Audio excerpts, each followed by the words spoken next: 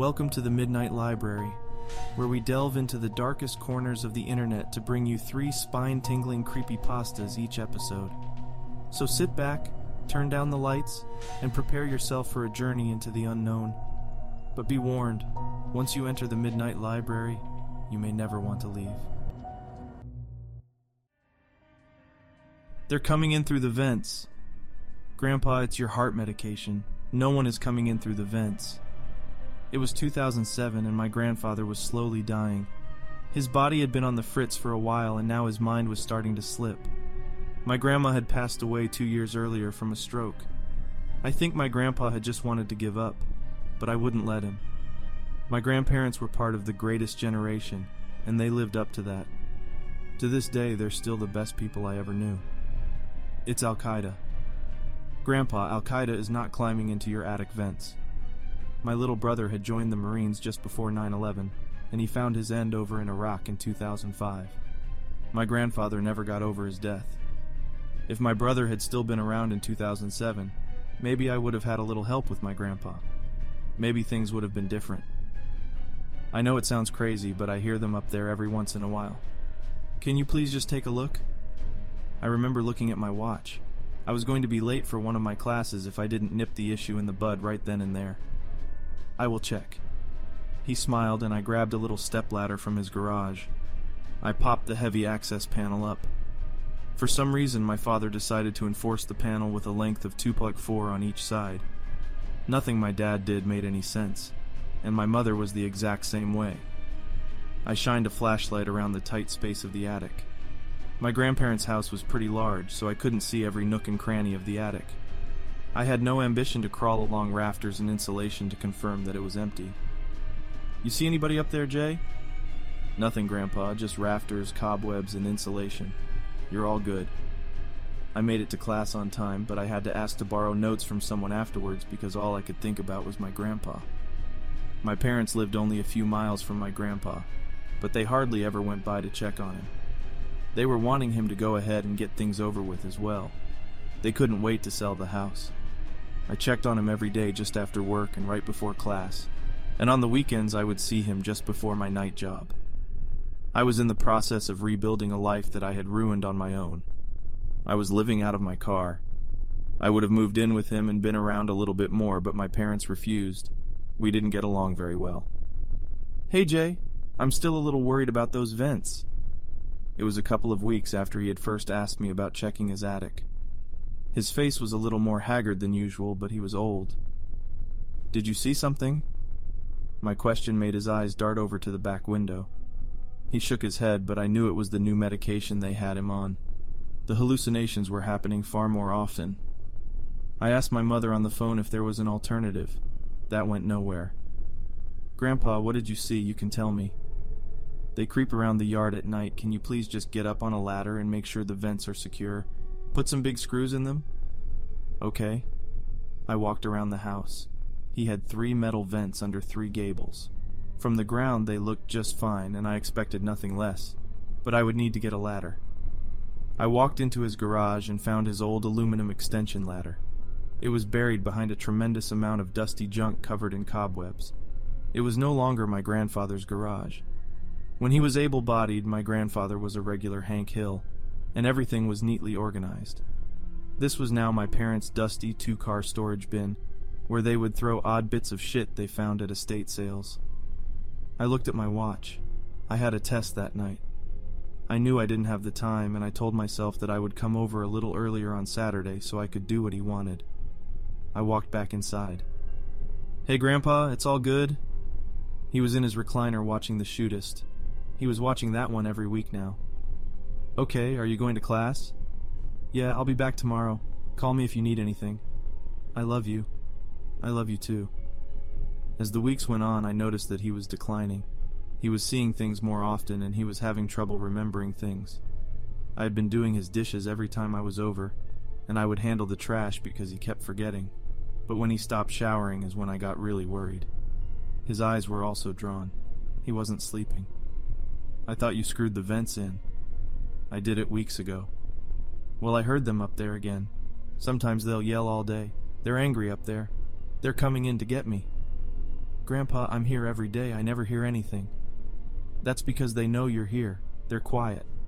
Grandpa, it's your heart medication. You need to start taking showers, Grandpa. The house stinks. Really bad. I can't. They'll get me in the shower. Can you just check the vents again? I'll check them. I didn't check them. I did something infinitely harder. I called my mother. Mom, he's not doing good. Jay, he's old. People start to lose it toward the end. Look, I'm just going to ask again. If you guys would just let me stay with him. Absolutely not. My mother had me on speaker and my father had to chime in. His voice was distant. It seemed poetic to me. The last thing John needs is some freeloader staying in his house. He can get his own fucking house, living in a damn car. Honey.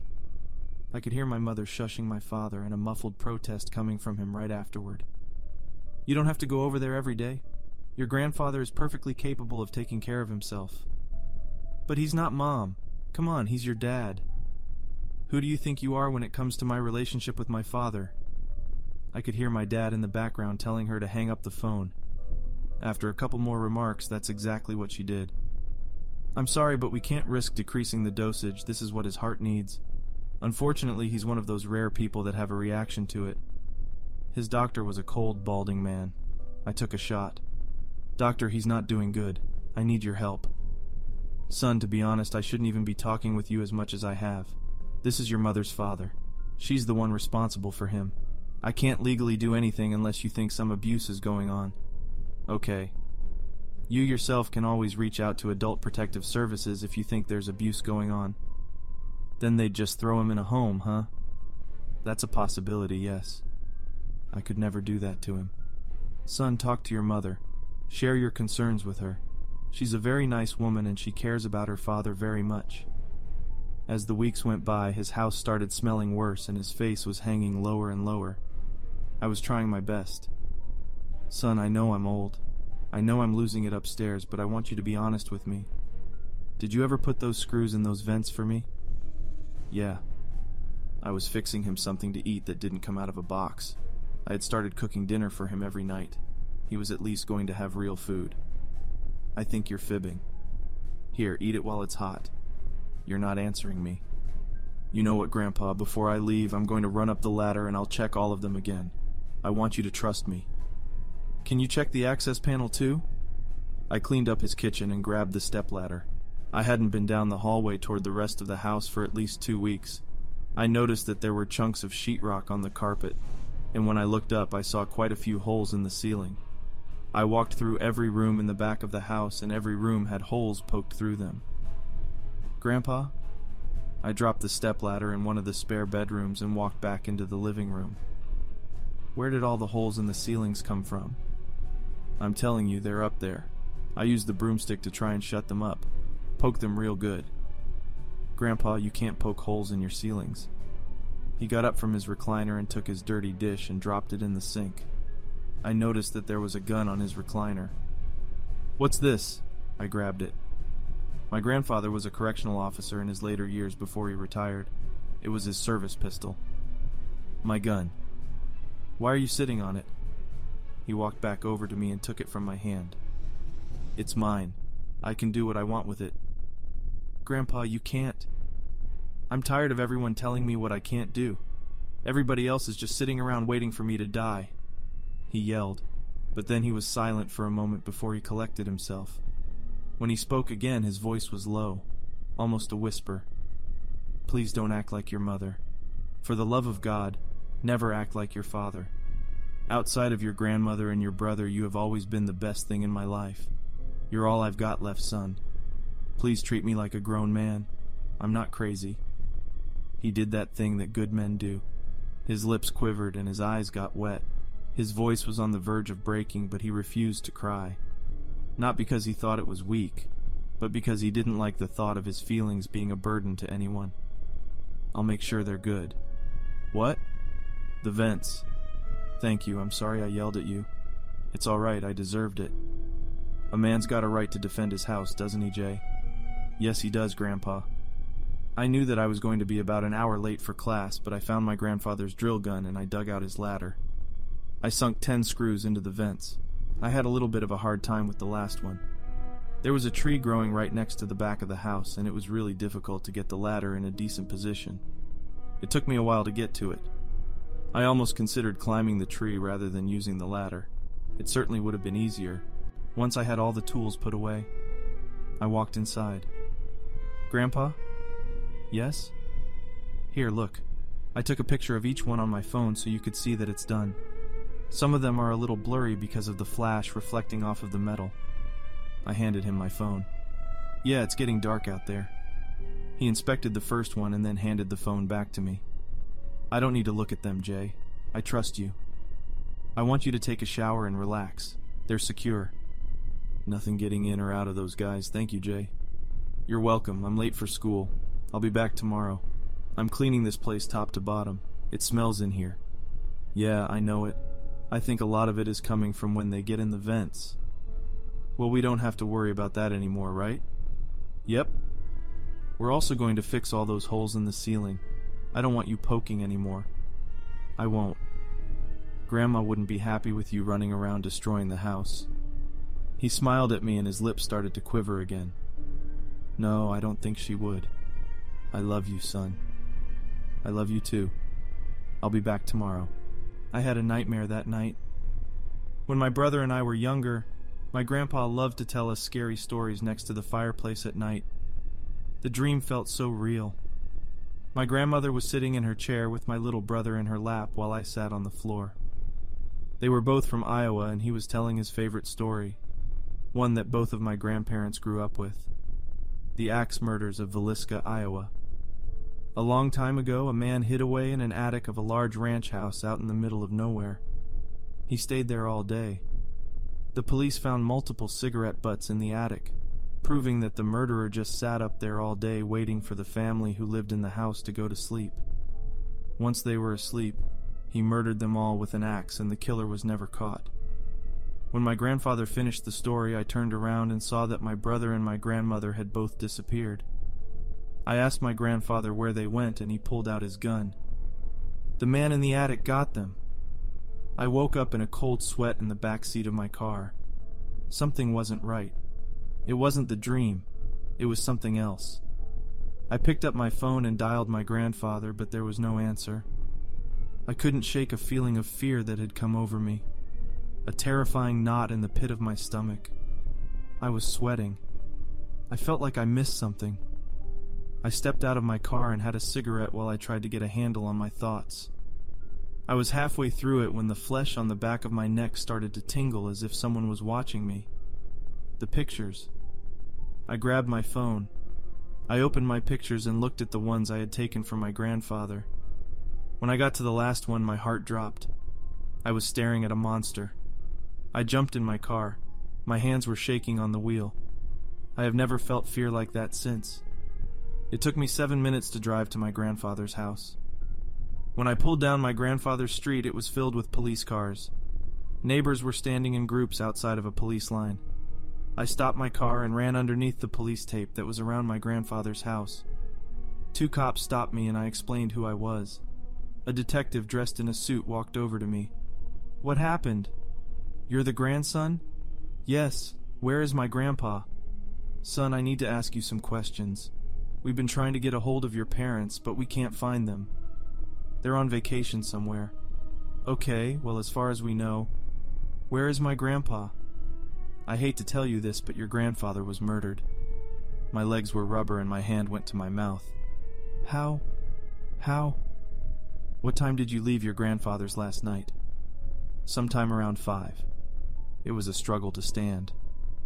Did you notice anything strange about the house while you were here? No. Why were you here so late? Neighbors told us you always come and leave at the same time every day. They said you were here over an hour later than usual. He's on this new heart medication and it makes him hallucinate. He kept telling me for weeks that people were trying to get into his attic. He's losing it. So after a few weeks of lying, last night I finally put a bunch of screws into his gable vents so no one could get in. Okay, we've apprehended a disturbed individual that we believe was living in your grandfather's attic for quite some time. I felt like throwing up. Oh my God. He'd come out every night and go back in before morning. Looks like he was using the oak tree out back to climb to and from. Apparently he was in there when you screwed in all the vents and he couldn't get out. So, a few hours ago he crawled out through the inside of the house down through the attic access. Your grandfather must have heard him because he tried to shoot the intruder.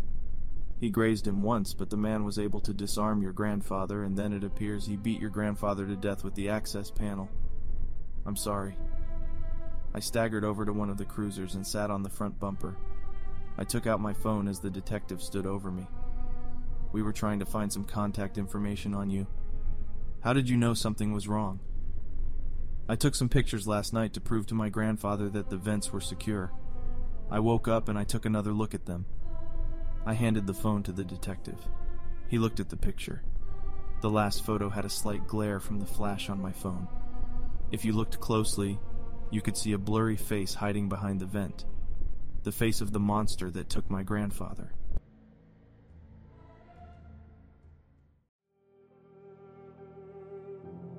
It was just a college project, something I hadn't even bothered to place too much thought into. Granted, for Dr. Smith, not his real name for obvious reasons, and his colleagues, it was probably something far more important. I just took the project as a bit of extra credit, though if I'd known what was going to happen, I would have stayed as far away from the project as possible. Dr. Smith was a professor of theology, though he had dabbled in quite a many things beforehand. It was how he even got the idea for this new project. He was quite curious to see how religion evolved throughout the ages. Now, while it was one thing to look through historical records and see how civilization's concepts of religion evolved, but he wanted to see things from the ground up. I'm sure you've heard of other AI projects, such as AI-generated images and whatnot, possibly even AI-generated languages that make no sense to humans. Dr. Smith wanted to see how an AI's views on religion would evolve. To simplify what we did, we took as much information on religious texts and upon God that we could find, and fed it into an AI. We then created a second AI into which we fed different philosophical theories regarding religion, and used these two to communicate to each other. One would be the preacher, and the other would be the disciple. We would get to know about what the preacher thought of the world through what the disciple asked. It worked in a simple question and answer format. Initially, we didn't get very promising results. All we saw initially was garbage from which no meaning could be derived. Dr. Smith wasn't disheartened, however, and told us to continue on with the project. It was on the 7th day that we finally got things right, as in, we got a result that made sense. Preacher, what is that you want to ask? Disciple, what is the nature of the world? Preacher, all belongs to X982J+. In case you're wondering, that gibberish collection of letters was something else entirely on the screen. Truth is that I didn't even recognize the symbols that the computer was using, and I had no idea as to how they had popped up on the screen. I can remember a few of them individually, but the moment I try to string them all together into one word, my mind blanks out. I tried drawing them on a piece of paper and uploading them, but I just couldn't. I don't know why, but I do remember that it was always the same sequence of letters. Preacher, thou must worship X982J+. Disciple, and how shall one worship X982J+? Preacher, one must not wear purple on Thursdays. I blinked when I saw this result. It seemed rather nonsensical. Disciple, but why would X982J+ not want me to wear purple on Thursdays? It looked like the disciple was doing its job properly. Initially, nothing really happened. The AIs just kept talking to each other. The preacher had more silly rules like never plant lilies in rows of 4. Finally, a question that I expected to pop up way beforehand came up. Disciple, prove that X982J+ exists. Preacher, I do not need to prove what I believe. Well, it looked like this was not going anywhere. At least I thought so. Preacher, then you may behold proof that X982J+ exists. Preacher, in the year 2028, a new planet shall appear in the sky, and from it the form of X982J+ shall envelop the earth. The dead will rise from their graves, the sun will be blotted from the sky, and blood will rain onto the streets. I just thought, wow, a doomsday prophecy. I didn't expect them to reach this point so soon. Disciple, and what shall we do to prepare? Preacher, you will spread the name of X982J+. All who know of that name will need to submit to him if they wish to be spared. Disciple, and what of those who don't know of him? Preacher, The ignorant will simply die painless deaths. Those who knew of this name but did not submit, however, will be tortured for all eternity even after their deaths.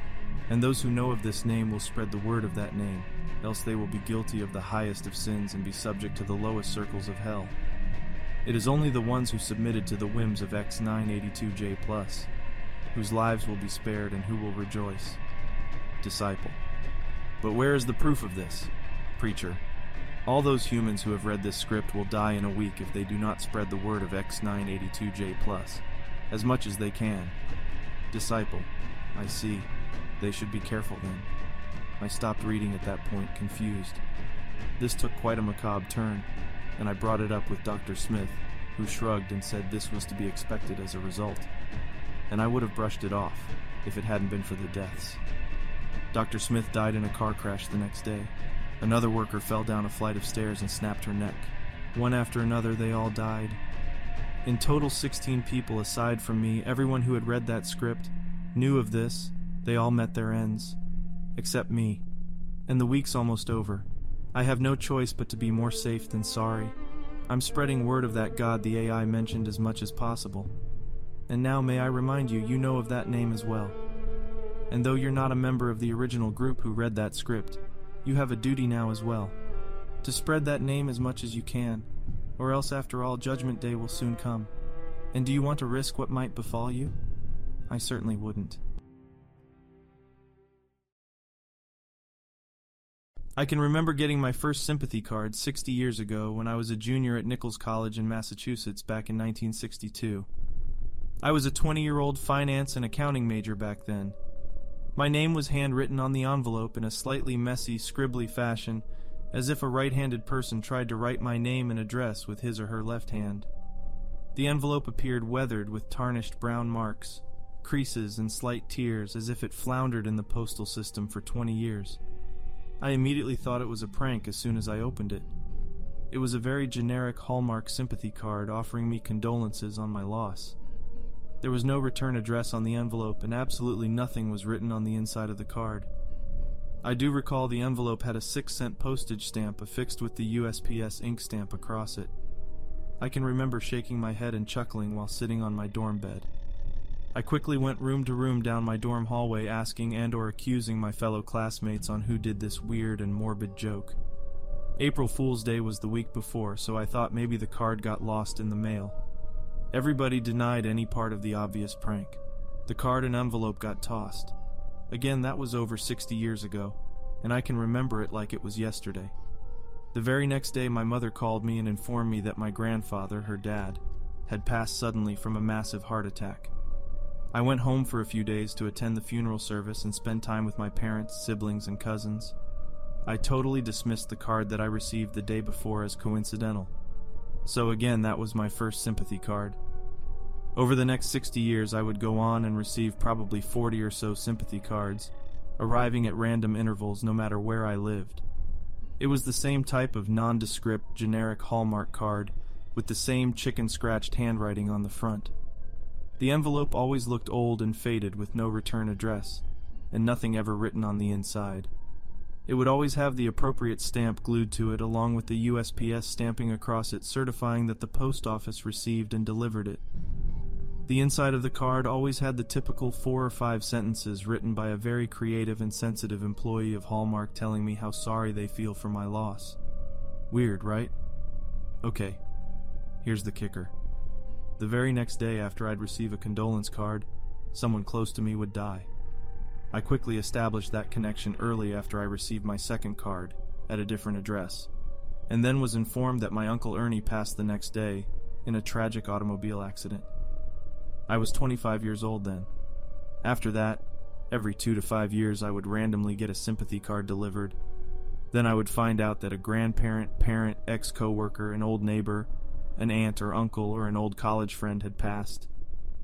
Once I reached my 60s, more close acquaintances and family would pass, sometimes up to 3 in 1 year, with each death preceded with a sympathy card in my mail the day before. I got married at the age of 33 to a lovely and caring woman named Doris. I kept this from her our entire marriage as I did not want to pull her into something I don't even understand myself. I didn't want to upset her or try to convince her it was more than just a coincidence. The cards would get delivered to me, I wouldn't even open them. They got tossed in the garbage pail before even getting into the house. There was absolutely no way I thought of keeping them, as I was convinced they were somehow, in some way, cursed. I did not want Doris involved in any of this. Doris died 22 years ago at the young age of 55 from a brain aneurysm. It happened so suddenly. She died at home in my arms, something I'll never forget. The card that came in the mail the day before was for her. I just assumed it was another uncle or an older cousin. The guilt that followed weighed heavily on my thoughts for years. If only I had known. Could I have somehow prevented her from dying? Who knew she was going to die, and why didn't they reach out to me? As I grew older, my sister would pass at 72, with my brother going 4 years later at the age of 79. Many ex-co-workers, 2 bowling buddies, a handful of cousins, at least 6 college friends back from my days at Nichols, and 4 very close golf buddies all died. And with each passing, there was a foreshadowing sympathy card in my mail the day before. I just can't ever seem to wrap my head around this morbid phenomenon. Who is sending me these cards? How do they know every address that I have ever lived at over the last 62 years? Why is there nothing ever written inside? How the hell do they know all my family and close friends? How do they know they're dying the next day? And lastly, why me? Why me? Now at my age, every time I receive a sympathy card, I pray it's not one of my adult children or my grandchildren. My children are in their 50s now with teenage children of their own. I worry so much about them as they venture further out of the house, driving around with their teen friends, possibly involved in risky teenage behavior. My world would be absolutely crushed if anything ever happened to them or to my adult children.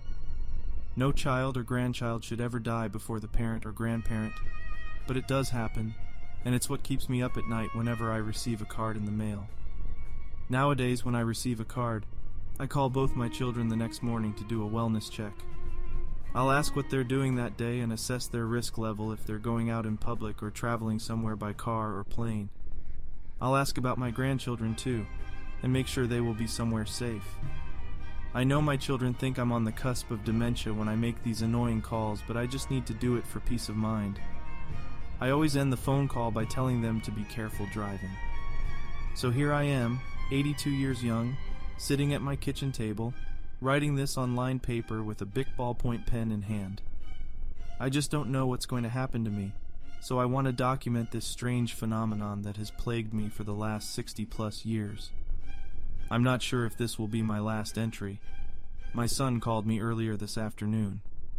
He told me that he received the weirdest thing in the mail today. He said he received a stamped envelope addressed to him with, according to my son, handwriting that looked like a 4th grader might have written it. He said the envelope looked ancient, and he told me inside the envelope was a Hallmark sympathy card with absolutely nothing written on the inside of the card. He told me it's probably some stupid prank from one of his co-workers. Later in our conversation, he asked me what my plans were for tomorrow. I told him I'm definitely staying inside all day.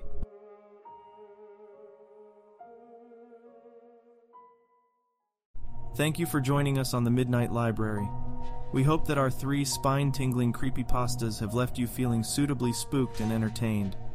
If you enjoyed our show, please be sure to subscribe and leave us a rating or review on your podcast app of choice. Your feedback helps us to improve and grow our audience, so we can continue to bring you the best in horror storytelling. Until next time, remember to keep an open mind and a steady heartbeat. The darkness may be lurking just around the corner, but with the Midnight Library as your guide, you're never alone in the shadows.